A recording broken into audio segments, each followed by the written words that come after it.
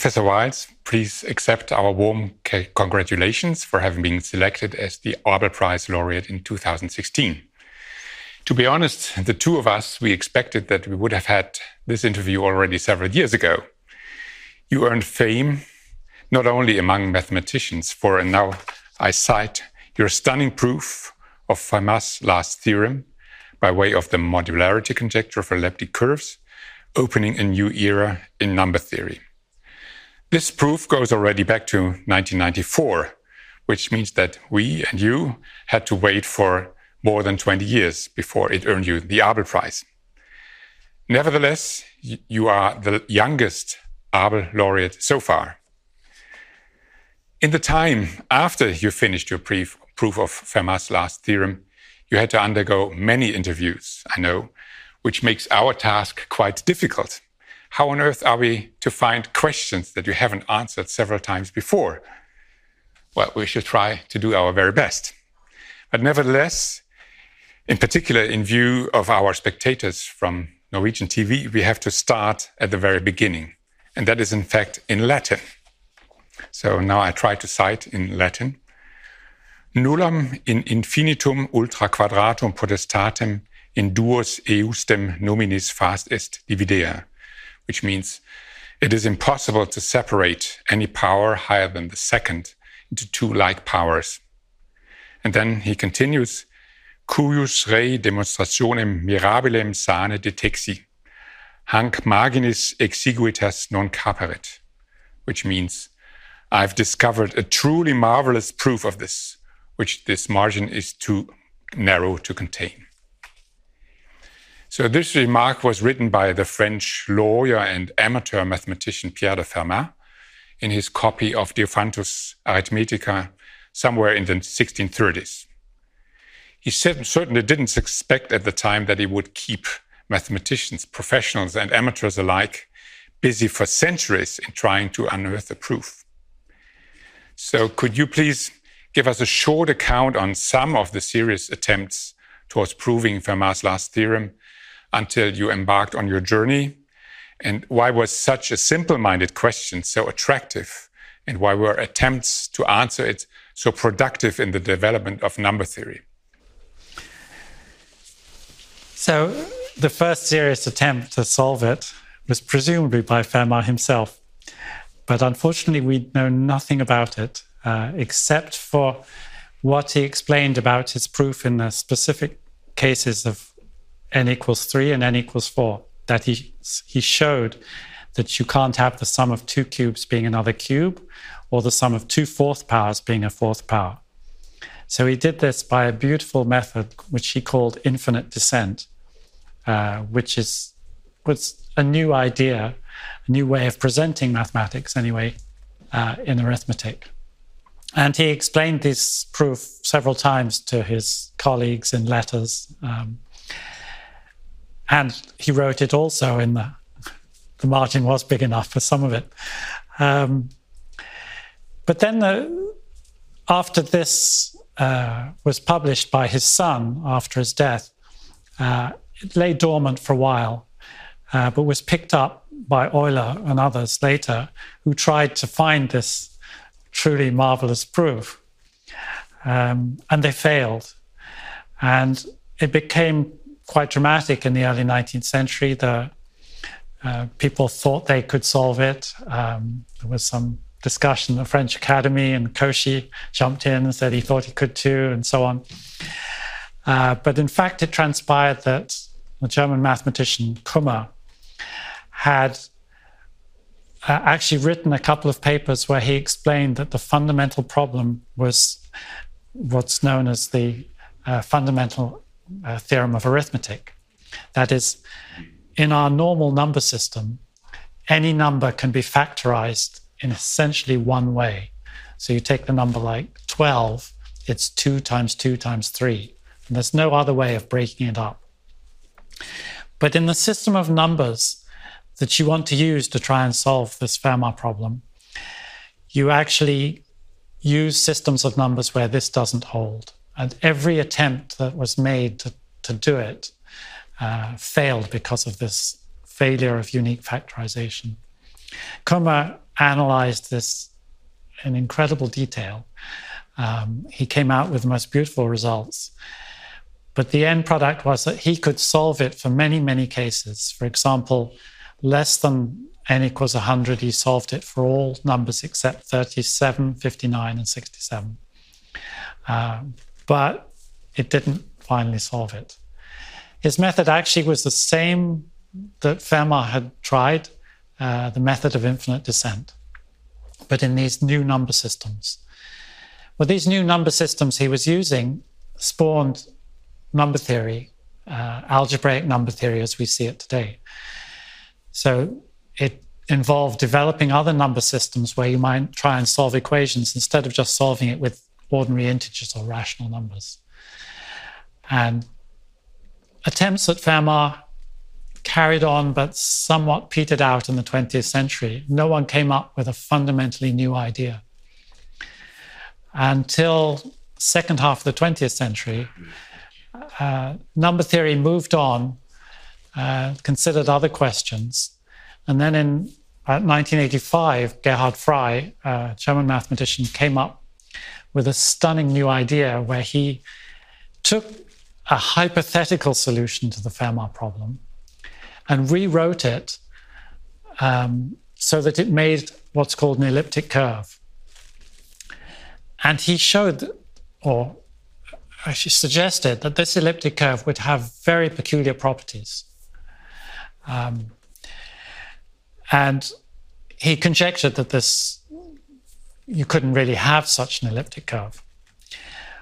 Well, the American mathematician Kenneth Ribbett then actually demonstrated that using this Frey curve, that any solution to Fermat would contradict another well-known conjecture called the modularity conjecture.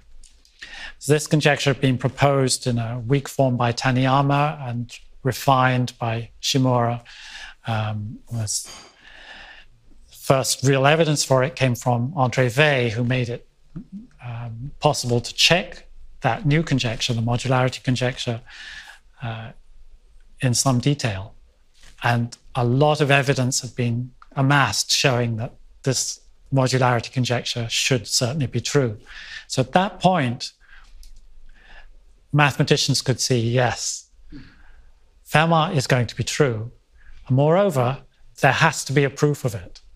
Because what had happened is that this modularity conjecture was not a problem that mathematics could just put to one side and go on for another 500 years. It was there was a roadblock right in the middle of mathematics. It was a very, very central problem. Whereas Fermat, you could just leave it aside and forget it almost forever. This, you could not forget it. So at that point, when I heard Rivet had done this, that moment I knew, okay, this problem can be solved, and I'm going to try. Yeah. Could I interject a little about the speculation about Fermat's proof, so-called proof? Yes. Do you think that he had the same idea as Lamé had the wrong? I mean, assuming that the cyclotomic, integers have a unique factorization. No, I don't think so. Though the error might be in there somewhere. It's very hard to understand. André Weil wrote about this because all the other problems he considered were to do with curves that were genus 0 or genus 1. Okay. And suddenly he's writing down a curve that's higher genus. How is he going to think about it? So I think when I was trying this myself when I was a teenager, I put myself in Fermat's frame of mind, not because there was anything else I could do. I just thought his mathematics from the 17th century, I was capable of understanding. Later mathematics, probably not at that point. And it seemed to me that everything he did came down to something about quadratic forms. And I thought maybe that would be a way to try and think about it. Of course, I never succeeded, but there's nothing else that suggests he fell into this trap with unique factorization. And in fact, from the point of view of quadratic forms, he understood Sometimes there was unique factorization and sometimes there wasn't. So he understood that difference in his own context. Yeah. So I think it's very unlikely that was the mistake. Because, I mean, in the same book by Andre Weil that you mentioned, Fermat had this a cube minus a square equal to 2 has only essentially one solution, namely x equal to 3 and y equal to plus minus 5. Yes. And I think that Andre Weil speculates that Fermat at that time looked at the ring z plus z square root of 2 and used that unique factorization in that thing. So z root minus 2, yes. Yeah.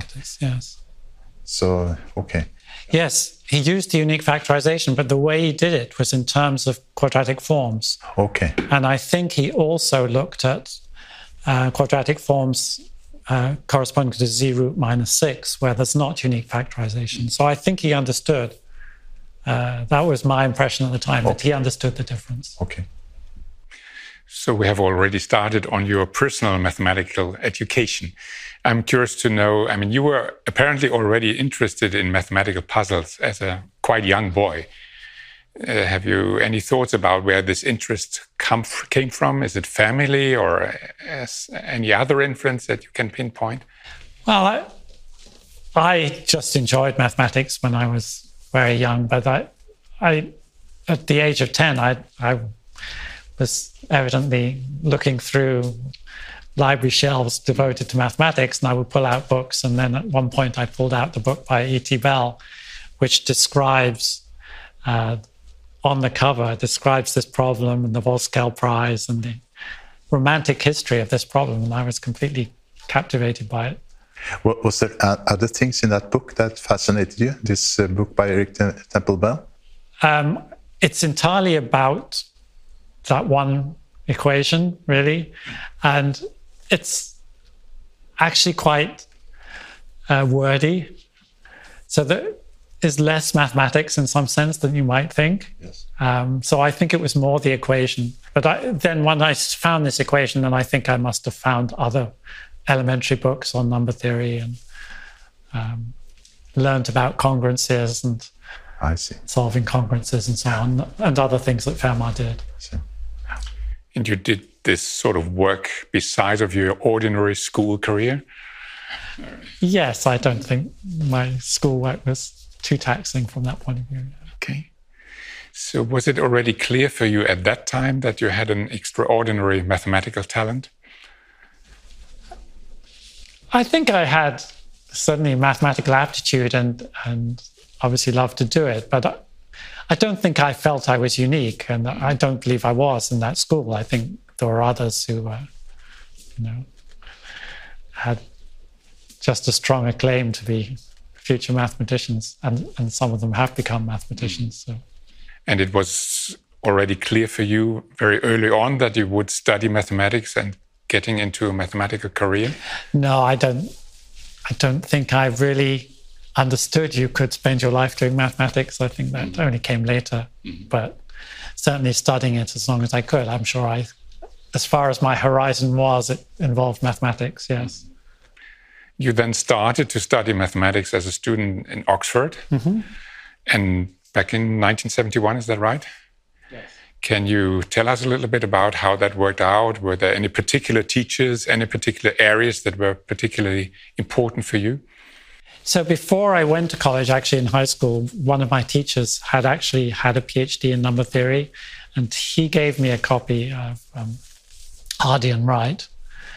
And I'd also found a copy of Davenport's Higher Arithmetic. And these two books I found very, very inspiring in terms of number theory. So you were on track before you started to study? Yeah, I was on track before. Yeah. And in fact, to some extent, I felt college was a distraction because I had to do all these other things, applied maths and logic and all these things. And I just wanted to do number theory. And you weren't allowed to do number theory in your first year.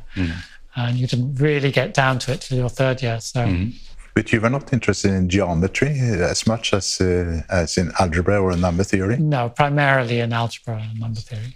I mean, I was happy to learn these other things, but I really was most excited about the number theory. And so I think my teachers enabled me to take extra classes in number theory, but there wasn't that much on offer. I think at one point I even decided all the years of Latin I'd had to do at school, I should put it to good use and try to read some of Fermat in the original, but I decided that was too hard. Because even if you've translated the Latin, the way they wrote in those days wasn't in algebraic symbols very much, so it was quite difficult. Yes. So it must have been a relief when you then went to Cambridge to start studying really number theory with John Coates. That's right. As your supervisor. So I went there. You had a preliminary year in which you just studied a range of subjects. And then I could do a special paper, and John Coates was not yet at Cambridge, but I think he helped me, or maybe over the summer after it, I met him, and then I started working with him right away. And that was just wonderful. The transition from undergraduate work, where you're just reading and studying, and the transition to research was the real break for me. Yeah. It was just wonderful. And it was John Coates, I assume, who initiated you to work really on elliptic curves. Absolutely. And yes. Iwasawa theory, Yes. and so on. He had some wonderful ideas and was generous to share them with me. And You told John Coates that you were interested in the Fermat problem, I gather. I probably did, and he probably warned me.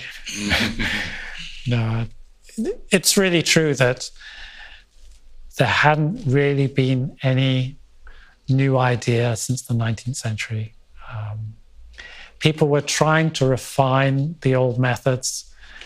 And yes, there were refinements, but it didn't look like the refinements and the solution were going to converge. It was just too hard that way. Right.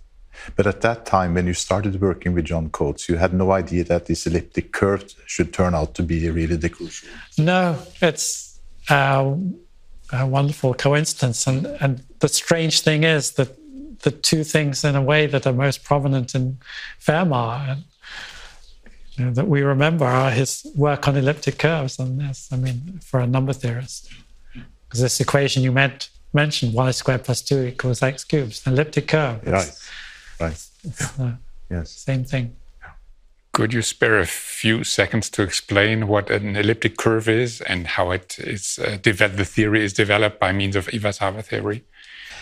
Yeah, so for a number theorist, the life of elliptic curves started with Fermat as equations of the form y squared equals a cubic in x. And the cubic in x would have rational coefficients. And then the problem is to find the rational solutions to such an equation. And what Fermat noticed was, besides the kind of result you get if you look at integer solutions, sometimes you can prove there are very few and sometimes even say exactly what they are. In contrast with rational solutions, you could sometimes start with one or even two and use them to generate infinitely many others. And yet sometimes, as actually, it's not obvious it is an elliptic curve, but the case n equals 3 of Fermat's last theorem is in fact an elliptic curve in disguise. Sometimes you could show there are no solutions. So you could have infinitely many and you could have none. So this was already apparent to Fermat. And so people studied these equations, and then at the turn of the 20th century, Poincaré actually realized that you could study these. Well, sorry, I'm jumping ahead. We should say in the early 19th century, one studied these equations in complex numbers. And then Abel himself comes in at this point, studying elliptic functions. And they were very well understood in terms of doubly periodic functions. in the early 19th century, but that's the complex solutions to the equation in complex numbers.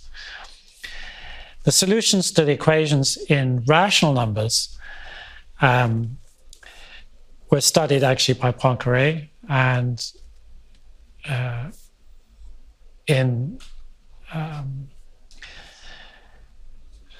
was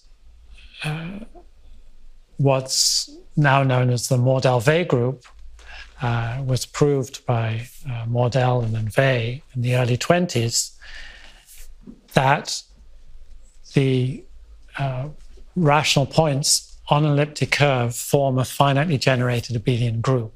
That is, from Fermat's language, you could start with a finite number of solutions and using those, generate all the solutions using what he called the chord and tangent process. So that group, okay, you now know the structure is a very beautiful algebraic structure, but that doesn't actually help you find the solutions. So no one really had any methods for finding the solutions, any good methods, until the conjectures of the late 50s, which emerged from Birch and Swinnerton and Dyer. So there are two ways of formulating it. One is somewhat analytic, and one is in terms of what's called the Tate-Shafarevich group. But basically, the Tate-Shafarevich group gives you the abstraction to finding an algorithm for finding these solutions. And the Birch, Swinnerton, Dyer conjecture tells you there's actually an analytic method for analyzing this so-called Tate-Shafarevich group. And if you combine all this together, ultimately, it should give you an algorithm. And you worked already on Birch and Swinnerton Dyer when you were a graduate student together with John Coates. Yes, that's exactly what he proposed working on. And we got the first results in this analytic link between solutions and what's called the L function of the elliptic curve in certain special families of elliptic curves. This was complex multiplication. Exactly. So these were the elliptic curves with complex multiplication. Was this really the first result concerning this Birch, Swinnerton, Dyer conjecture? I think it was the first one that treated a family of cases rather than an individual case. There was a lot of numerical data on individual cases, but this was the first infinite family of... And this was over the rational numbers, right? Yes. We should just mention that this conjecture, the Birch and Swinnerton Dyer conjecture, is one of the Millennium Clay Prize. Yes. Which, if somebody could solve it, would earn this somebody $1 million, right? That's right. I think it's appealing partly because its roots are in Fermat, just like the Fermat problem. So it's another elementary to state problem concerned with equations of, in this case, very low degree, which we can't master and which Fermat initiated. So I think it's a very appealing problem. And do you think it's in reach somehow, that we have the tools somehow, that if somebody is daring enough, or do we have to wait another 300 years? I don't suppose it's 300 years, but I'm afraid I don't think it's the easiest of the millennium problems. So I think it's still we're lacking some things, which, whether the tools are all here now, they may be. I mean, that is always the problem with these really difficult problems. It may be that the tools simply aren't there. No, I don't believe anyone in the 19th century could have solved Fermat, certainly not in the way it was eventually solved. There was just too big a gap in mathematical history. You have to wait another 100 years for the right pieces to be in place. So you can never be quite sure with these problems whether they are accessible to your time. That's, in fact, what makes it so challenging. If you've got the intuition for what can be done now and what can't be done now. You mentioned the Tate-Shafarevich group. Yes. And in that connection, the Selmer group also pops up. And Selmer, of course, was a Norwegian mathematician. That's right, yes. And I think it was Cassels that named this group that occurs, the Selmer group. Could you say in a few words what the Selmer group, how it's related to? Is that technical? It is technical, but on the other hand, I can probably say... So basically, the Selmer group, what you're trying to do is to find the rational solutions on the elliptic curve. And the method is you take the points on the elliptic curve, suppose you've got some, and you can, if you like, generate extensions from those. So when I say generate extensions, you can take roots of those points on the elliptic curve. Just like taking the nth root of 5 or the cube root of 2, you can do the same thing on an elliptic curve. You can take the nth root of a point, so all points that times n give you the point you started with. They generate certain extensions of the number field you start with, so of the number field Q. So you can put a lot of restrictions on those extensions. And the Selmer group is basically the smallest set of extensions you can get, putting on all the obvious restrictions. And so you've got the group of points, they generate some extensions. That's too big. You don't want all extensions. You cut that down as much as you can using local criteria, so using p-adic numbers. You cut it down as much as you can, and that's called the Selmer group. And the difference, essentially, between the group generated by the points and the Selmer group is the Tate-Shafarevich group.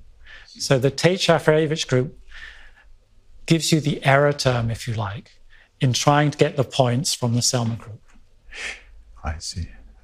But Selmer's paper, he of course looked at the equation, the Diophantine equation, 3x cubed plus 4y cubed plus 5z cubed equal to 0. Mm-hmm. And he showed that it had no, just a trivial solution in the integers, but yes. Mod m, it had non-trivial solution for all m. Yes.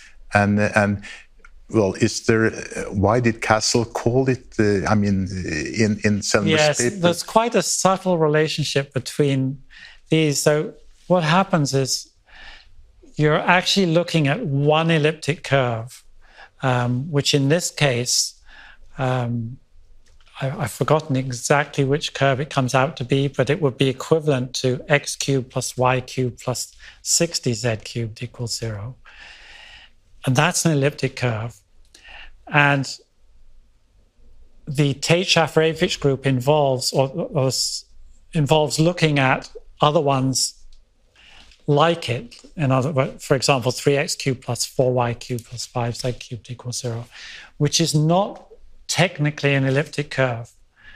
It's a genus 1 curve, but it's not an elliptic curve precisely because it has no points.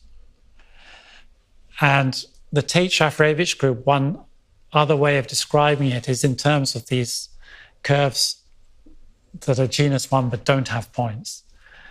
And by assembling these together, you can make the Tate-Shafarevich group, and that's reflected in the Selmer group. It's too intricate to explain in words, but it's another point of view. I gave it in the more modern terminology in terms of extensions. The older terminology was in these twisted forms. Okay.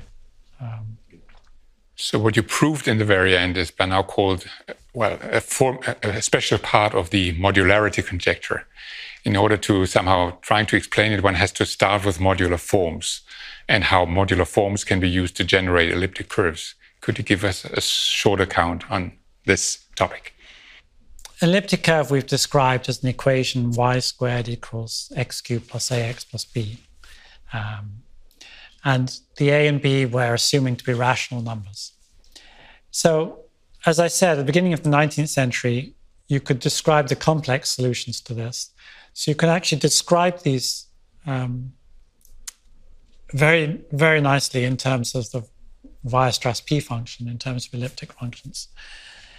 But what we want is actually find a completely different uniformization of this, which captures the fact that the A and B are rational numbers. So it's a parameterization just of the rational elliptic curves. And because it captures the fact that it's defined over the rationals, it gives you a much better hold on solutions over the rationals than the elliptic functions do, which somehow only really sees the elliptic complex structure. And the place it comes from are modular forms or modular curves. So to describe modular functions first. So we're used to functions which satisfy the relation of being invariants under translation. Every time we write down a Fourier series, we have a function which is invariant under translation. Modular functions are ones which are invariant under the action of a much bigger group, usually a subgroup of SL2 of the integers, of SL2Z. So you would ask for a function in one complex variable, usually on the upper half plane, which satisfies f of z, f of z, is the same as f of az plus b over cz plus d. Or more generally, is that times the power of cz plus d. So these are called modular functions, were extensively studied in the 19th century. And they hold the key to this arithmetic. And the way they hold the key is, perhaps the simplest way to describe it is, because we have an action of SL2Z on the upper half plane, by this action z goes to az plus b over cz plus d, we can look at the quotient, h mod this action, and you can give that the structure of a curve.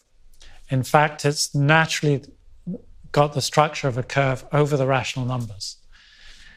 If you take a subgroup of SL2Z, which is what's called a congruent subgroup, so it's defined by, say, the C value being divisible by n,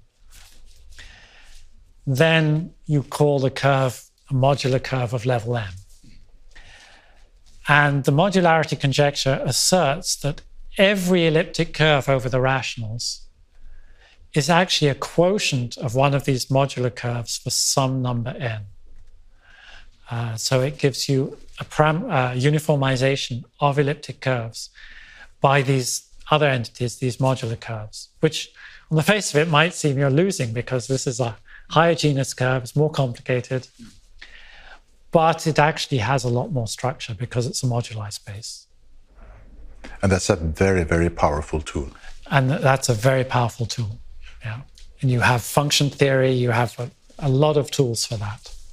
But did Taniyama, the young Japanese mathematician that first sort of conjecture or suggested this thing, did he have this, his conjecture was more vague, I guess? His was more vague, so he didn't pin it down to a function invariant under the modular group.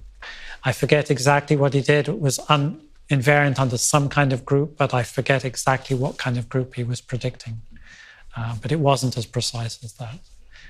I think it was originally in Japanese, so it probably wasn't circulated as widely as it might have been. I see. I think it was just notes after a conference in Japanese. It was an incredibly audacious conjecture at the time, wasn't it? Apparently, yes. Yes. Yes. But then it caught the attention of, I mean, you told part of the story of Gerhard Frey in particular, who then came up with a conjecture relating Fermat's last theorem with the modularity conjecture. Gerhard Frey showed that if you take a solution to the Fermat problem, a to the p plus b to the p equals c to the p, you make an elliptic curve y squared is x minus a to the p, x plus b to the p, then the discriminant of that curve would end up being a perfect pth power. And if you think about what that means, if you assume this modularity conjecture, and you have to assume something slightly stronger as well, then it forces this elliptic curve actually to have the n that I spoke about equal to 1. But H mod SL2Z is a curve of genus 0. It has no elliptic curve quotient, so there wasn't anything there. So that, in a sense, was the point of departure for your story. I mean, followed up, of course, by the work of Sarah and Ribbett, who made this more clear. So may I shortly summarize the story that then follows? So it has been told by you many times. It was even on a BBC feature. So you had moved to the US, to the United States, first to Harvard and then to Princeton University, becoming a professor there.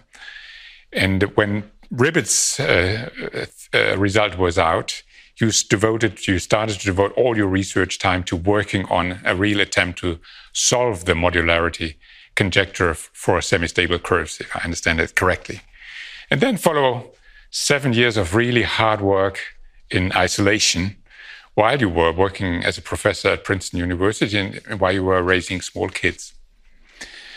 And then a proof seems to be accomplished by 1993, and your work culminates in a series of 3 talks at the Isaac Newton Institute in Cambridge, back in England.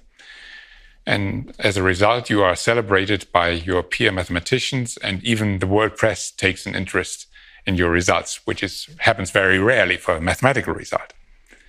But then when your result is scrutinized by, in total, 6 referees for one of the very respected journals, it turns out there is a subtle gap in one of your arguments, and you are sent back to your desk. And then it took 14 months of hard and frustrating and sometimes really hard work and a heroic fight. In a sudden flash of insight, you find out that you can combine some of your previous attempts with new results to somehow circumvent the problem that occurred. And it turns out that this is just enough to prove what you really needed in order to get this part of the modularity conjecture that then encompassed Fermat's last theorem. What a relief that must have been. So, would you like to give a few comments to the story and some additions, or? Yes. So, in my terms of my own work, when I became a professional mathematician, I worked with Coates, I realized I really had to stop working on Fermat because it was time consuming and I could see the last 100 years had done nothing. And I saw others, even very distinguished mathematicians, had come to grief on it. But this revelation, actually, when Frey came out with his result, I was a bit skeptical that the Serre part of the conjecture was going to be true. But when Ribbett proved it, then okay, now this is it. And it was, a long, hard struggle, but it was, it's, in some sense, it's irresponsible to work on one problem to the exclusion of everything else, but it is the way I tend to do things. And I did feel with this problem, whereas Fermat was very narrow. I mean, it's one equation, whose solution may or may not help with anything else. The setting of the modularity conjecture was one of the big problems in number theory, and there was, it was a great thing to work on anyway. So it just was a tremendous opportunity. And I think when you're working on something like this, it takes many years to really build up the intuition, to see what kinds of things you need, what kinds of things a solution will depend on. And just to see, it's almost like discarding everything that you can't use and that won't work until your mind is so focused that even making a mistake, you've seen enough that you'll find another way to the end. Funnily enough, the mistaken argument, people have worked on that aspect of the argument, and quite recently they've actually shown that you can produce arguments very like that. In fact, for every neighboring case, it's the unique point that it doesn't seem to work for, and there's no real explanation. So the same kind of argument I was trying to use, using Euler systems and so on, has been made to work in every surrounding case. It's really extraordinary. So no wonder that it escaped your attention in the first place. You describe, I guess, this quest for the proof of the modularity theorem, that something like going into a mansion, and could you describe how it feels like? Yes, I think when you take on a problem where it's not, you're trying to remove some condition that somebody had on a theorem, or you're trying to extend something. I started this off really in the dark. I had no prior insights how modularity conjecture might work or how you might approach it. I mean, one of the troubles with that problem, it's a little like the Riemann hypothesis, but perhaps even more so with that one, is you didn't even know what branch of mathematics the answer was coming from. I mean, there are three ways of formulating the problem. One is geometric, one is arithmetic, and one is analytic. And there were analysts with whom I wouldn't understand their techniques at all, who were trying to solve this problem. I think I was a little lucky, because my natural instinct was to be arithmetic, and I went straight for the arithmetic route, but I could have been wrong. I mean, in some sense, the only known cases of this modularity conjecture are the cases of complex multiplication. And that proof is analytic, completely analytic. So I, partly out of necessity, I suppose, and partly because that's what I knew, so I could try it straight away. I went straight for an arithmetic approach. And I found it very useful to think about it in the way that I'd been studying Iwasawa theory.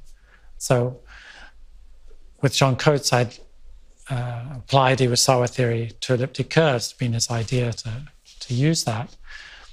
And then when I went to Harvard, I'd learned about Mesa's work, where he'd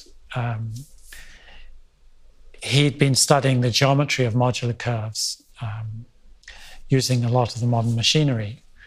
But there were certain ideas and techniques I could draw on from that I realized after a while I could actually use to make a beginning, some kind of entry into the problem.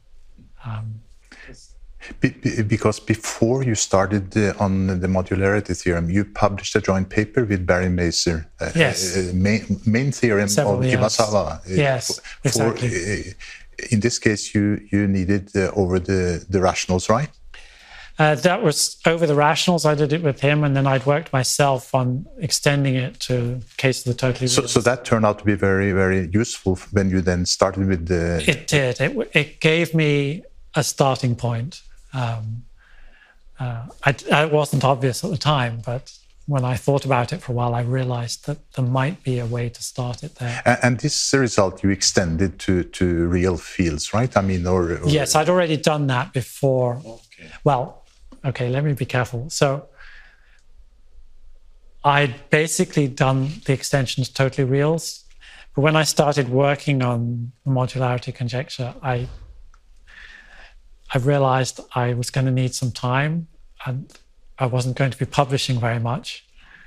So my publication process of these results on the Iwasawa theory slowed down somewhat, covering my tracks a little bit. You covered your tracks so that people...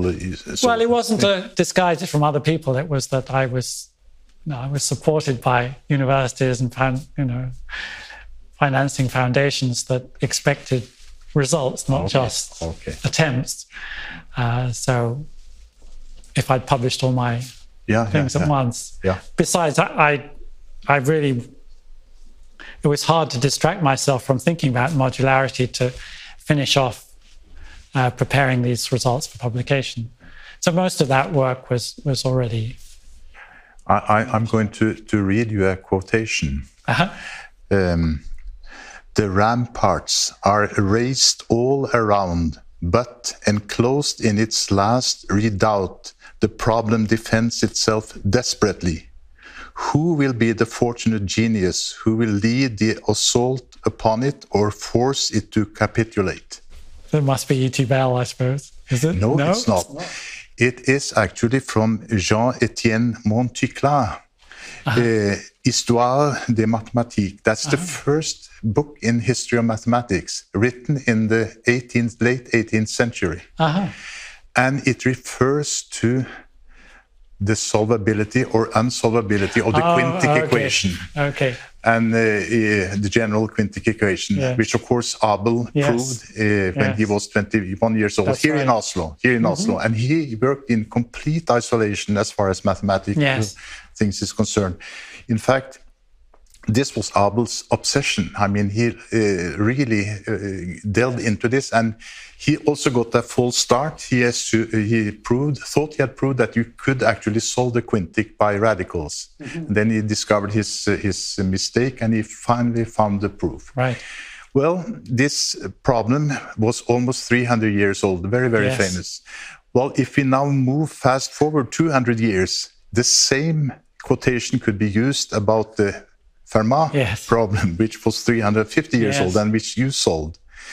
I mean, it's a very parallel story in many ways. Do you have any comments on this? Yes, and in some sense, I do feel that Abel and then Galois were marking the transition in algebra from these equations which are solvable in some very simple way to equations which can't be solved by radicals. But this is an algebraic break with the quintic. And in some ways, the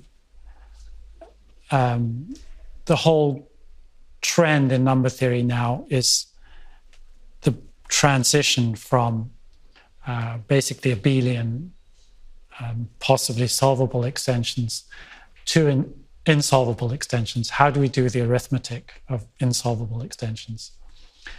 Now, the modularity conjecture, I believe it was solved because we'd moved on from this original abelian situation to a non-abelian situation. And we're developing tools, the modularity and so on, which are non-abelian tools. So it's the same transition in number theory that he was making in algebra.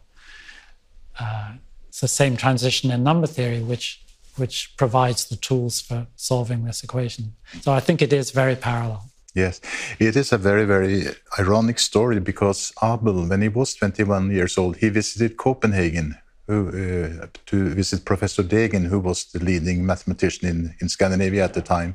And Abel writes a letter to his mentor in Oslo, Holmboe, where he writes down 3 theorems about the Fermat theorem. One of them is not easy to prove, actually.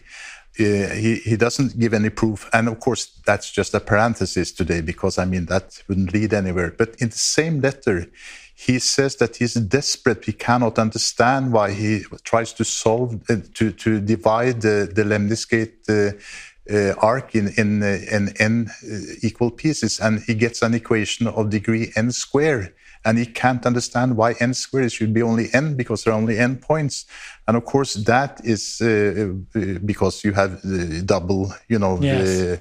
periodicity. So when he got back to Oslo, he realized, and he sort of inverted and found the elliptic functions. And if you think about it, the thing that he did on the Fermat turned out to be completely, not valuable, but the thing that he did on the elliptic functions turned out to be the tool. Of course, Abel had no idea this was going to have anything to do with the arithmetic. Yeah. So this story sort of tells that mathematics develops in mysterious ways. It certainly does, yes. So based on your experience, could you describe a little bit this interplay that we were already discussing between this hard and perseverant work on your desk on the one side, on the other hand, sometimes sudden flashes of insight that come out in a more relaxed atmosphere, and where it's difficult to see where they come from, but making it clear that you must have worked unconsciously further on what you have been doing with your pencil before. Yeah, I think what you do is you get to a situation where you know a theory so well, and maybe there's more than one theory that you know so well, and you've seen every angle, you've tried lots of different routes, and you can just see you're connecting 5 dots. If they're sort of 5 places away from each other, you can't do. If they're 1 dot away, it's automatic. And somehow you just have developed such an intuition and understand these objects so well that you can see where they have to fit together. And this final insight is not something you rationally think out. I mean, there's this tremendous amount of work in this preparatory stage where you have to understand all the details, maybe some examples, and then when you've developed all this, then you let the mind relax. And then at some point, maybe you go away and do something else for a little bit, you come back and suddenly it's all clear. Why did you not do that? And this is something the mind has.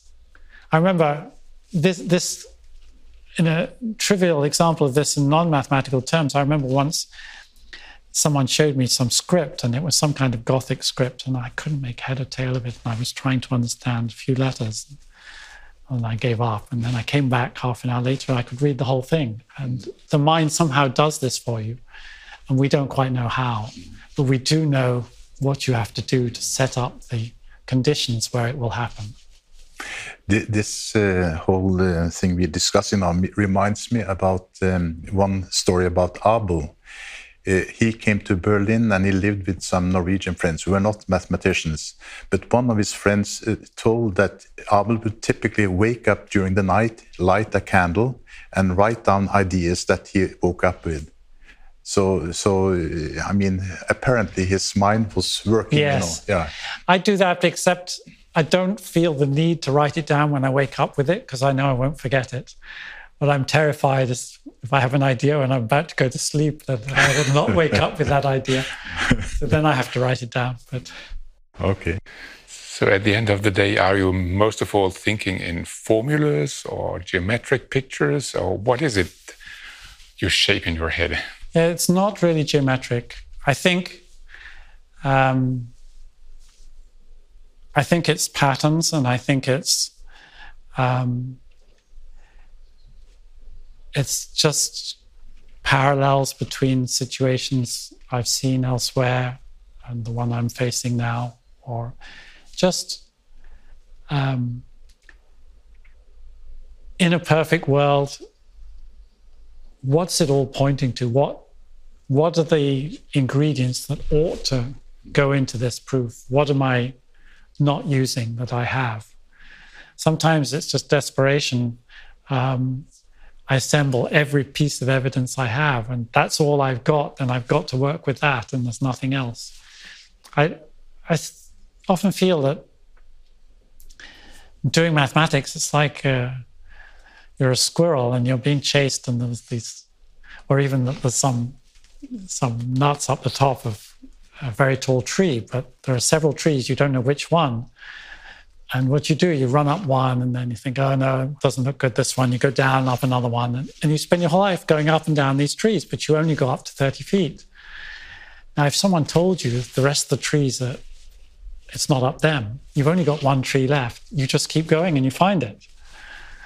So in some sense, it's ruling out the wrong things that is really crucial. And if you just believe in your intuition and you stick with your one tree, you will find it. Talking about more general thing in mathematics, there's a citation of Felix Klein. He said that mathematics develops as old results are being understood and illuminated by new methods and insights. From this, new problems naturally arise. And Hilbert said something like, good problems are the lifeblood of mathematics. Do you subscribe to these things? I certainly agree with Hilbert, yes. Good problems are the lifeblood of mathematics. I think you can see in our century this, for me, obviously, modularity conjecture, but the whole Langlands program, the Birchman and Dyer conjecture, these problems give you a very clear focus on what we should try and achieve. The Weil conjectures on curves over finite curves and then varieties over finite fields. These problems somehow concentrate the mind and also simplify our goals in mathematics. Otherwise, we can get very, very spread out and we're not sure what's of value, what's not of value. Do we have as good problems today as we had when Hilbert gave his... I think so, yes. Okay. I think the Riemann hypothesis is the single greatest problem that I understand. And it's sometimes hard to think exactly why that is, but I do believe it's actually solving that will help solve some of these other problems. And then, of course, I have a very personal attachment to the Birchman and Dyer conjecture. Of course. It's sort of intuition can fail us. I mean, Hilbert thought that the Riemann hypothesis would be solved within his lifetime. And there was another problem he thought would never be solved in his lifetime, which Gelfond, So our intuition can be wrong, That's right. I'm not surprised he felt that way. One does feel the Riemann hypothesis is such a clear statement, and we have the analogues in function fields, sort of understand why it's true there. We ought to be able to translate it. Of course, many people have tried and failed. Oh, yes. But I would still myself expect it to be solved before the Birchman and Dyer conjecture. Are you interested in other sciences apart from mathematics? I'd say somewhat, but not, again, I'm not going to devote, these are things I do to relax, so I don't like them to be too close to mathematics. So if it's something like animal behavior or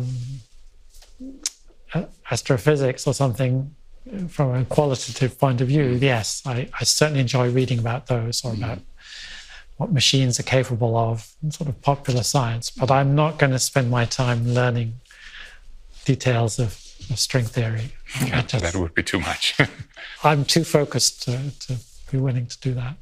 Not that I wouldn't be interested, but this is my choice. I would like to thank you very much for this wonderful interview. And this is, first of all, on behalf of the two of us, but moreover, also on behalf of the Norwegian, the Danish, and the European Mathematical Society. Thank you so much. Thank you very much.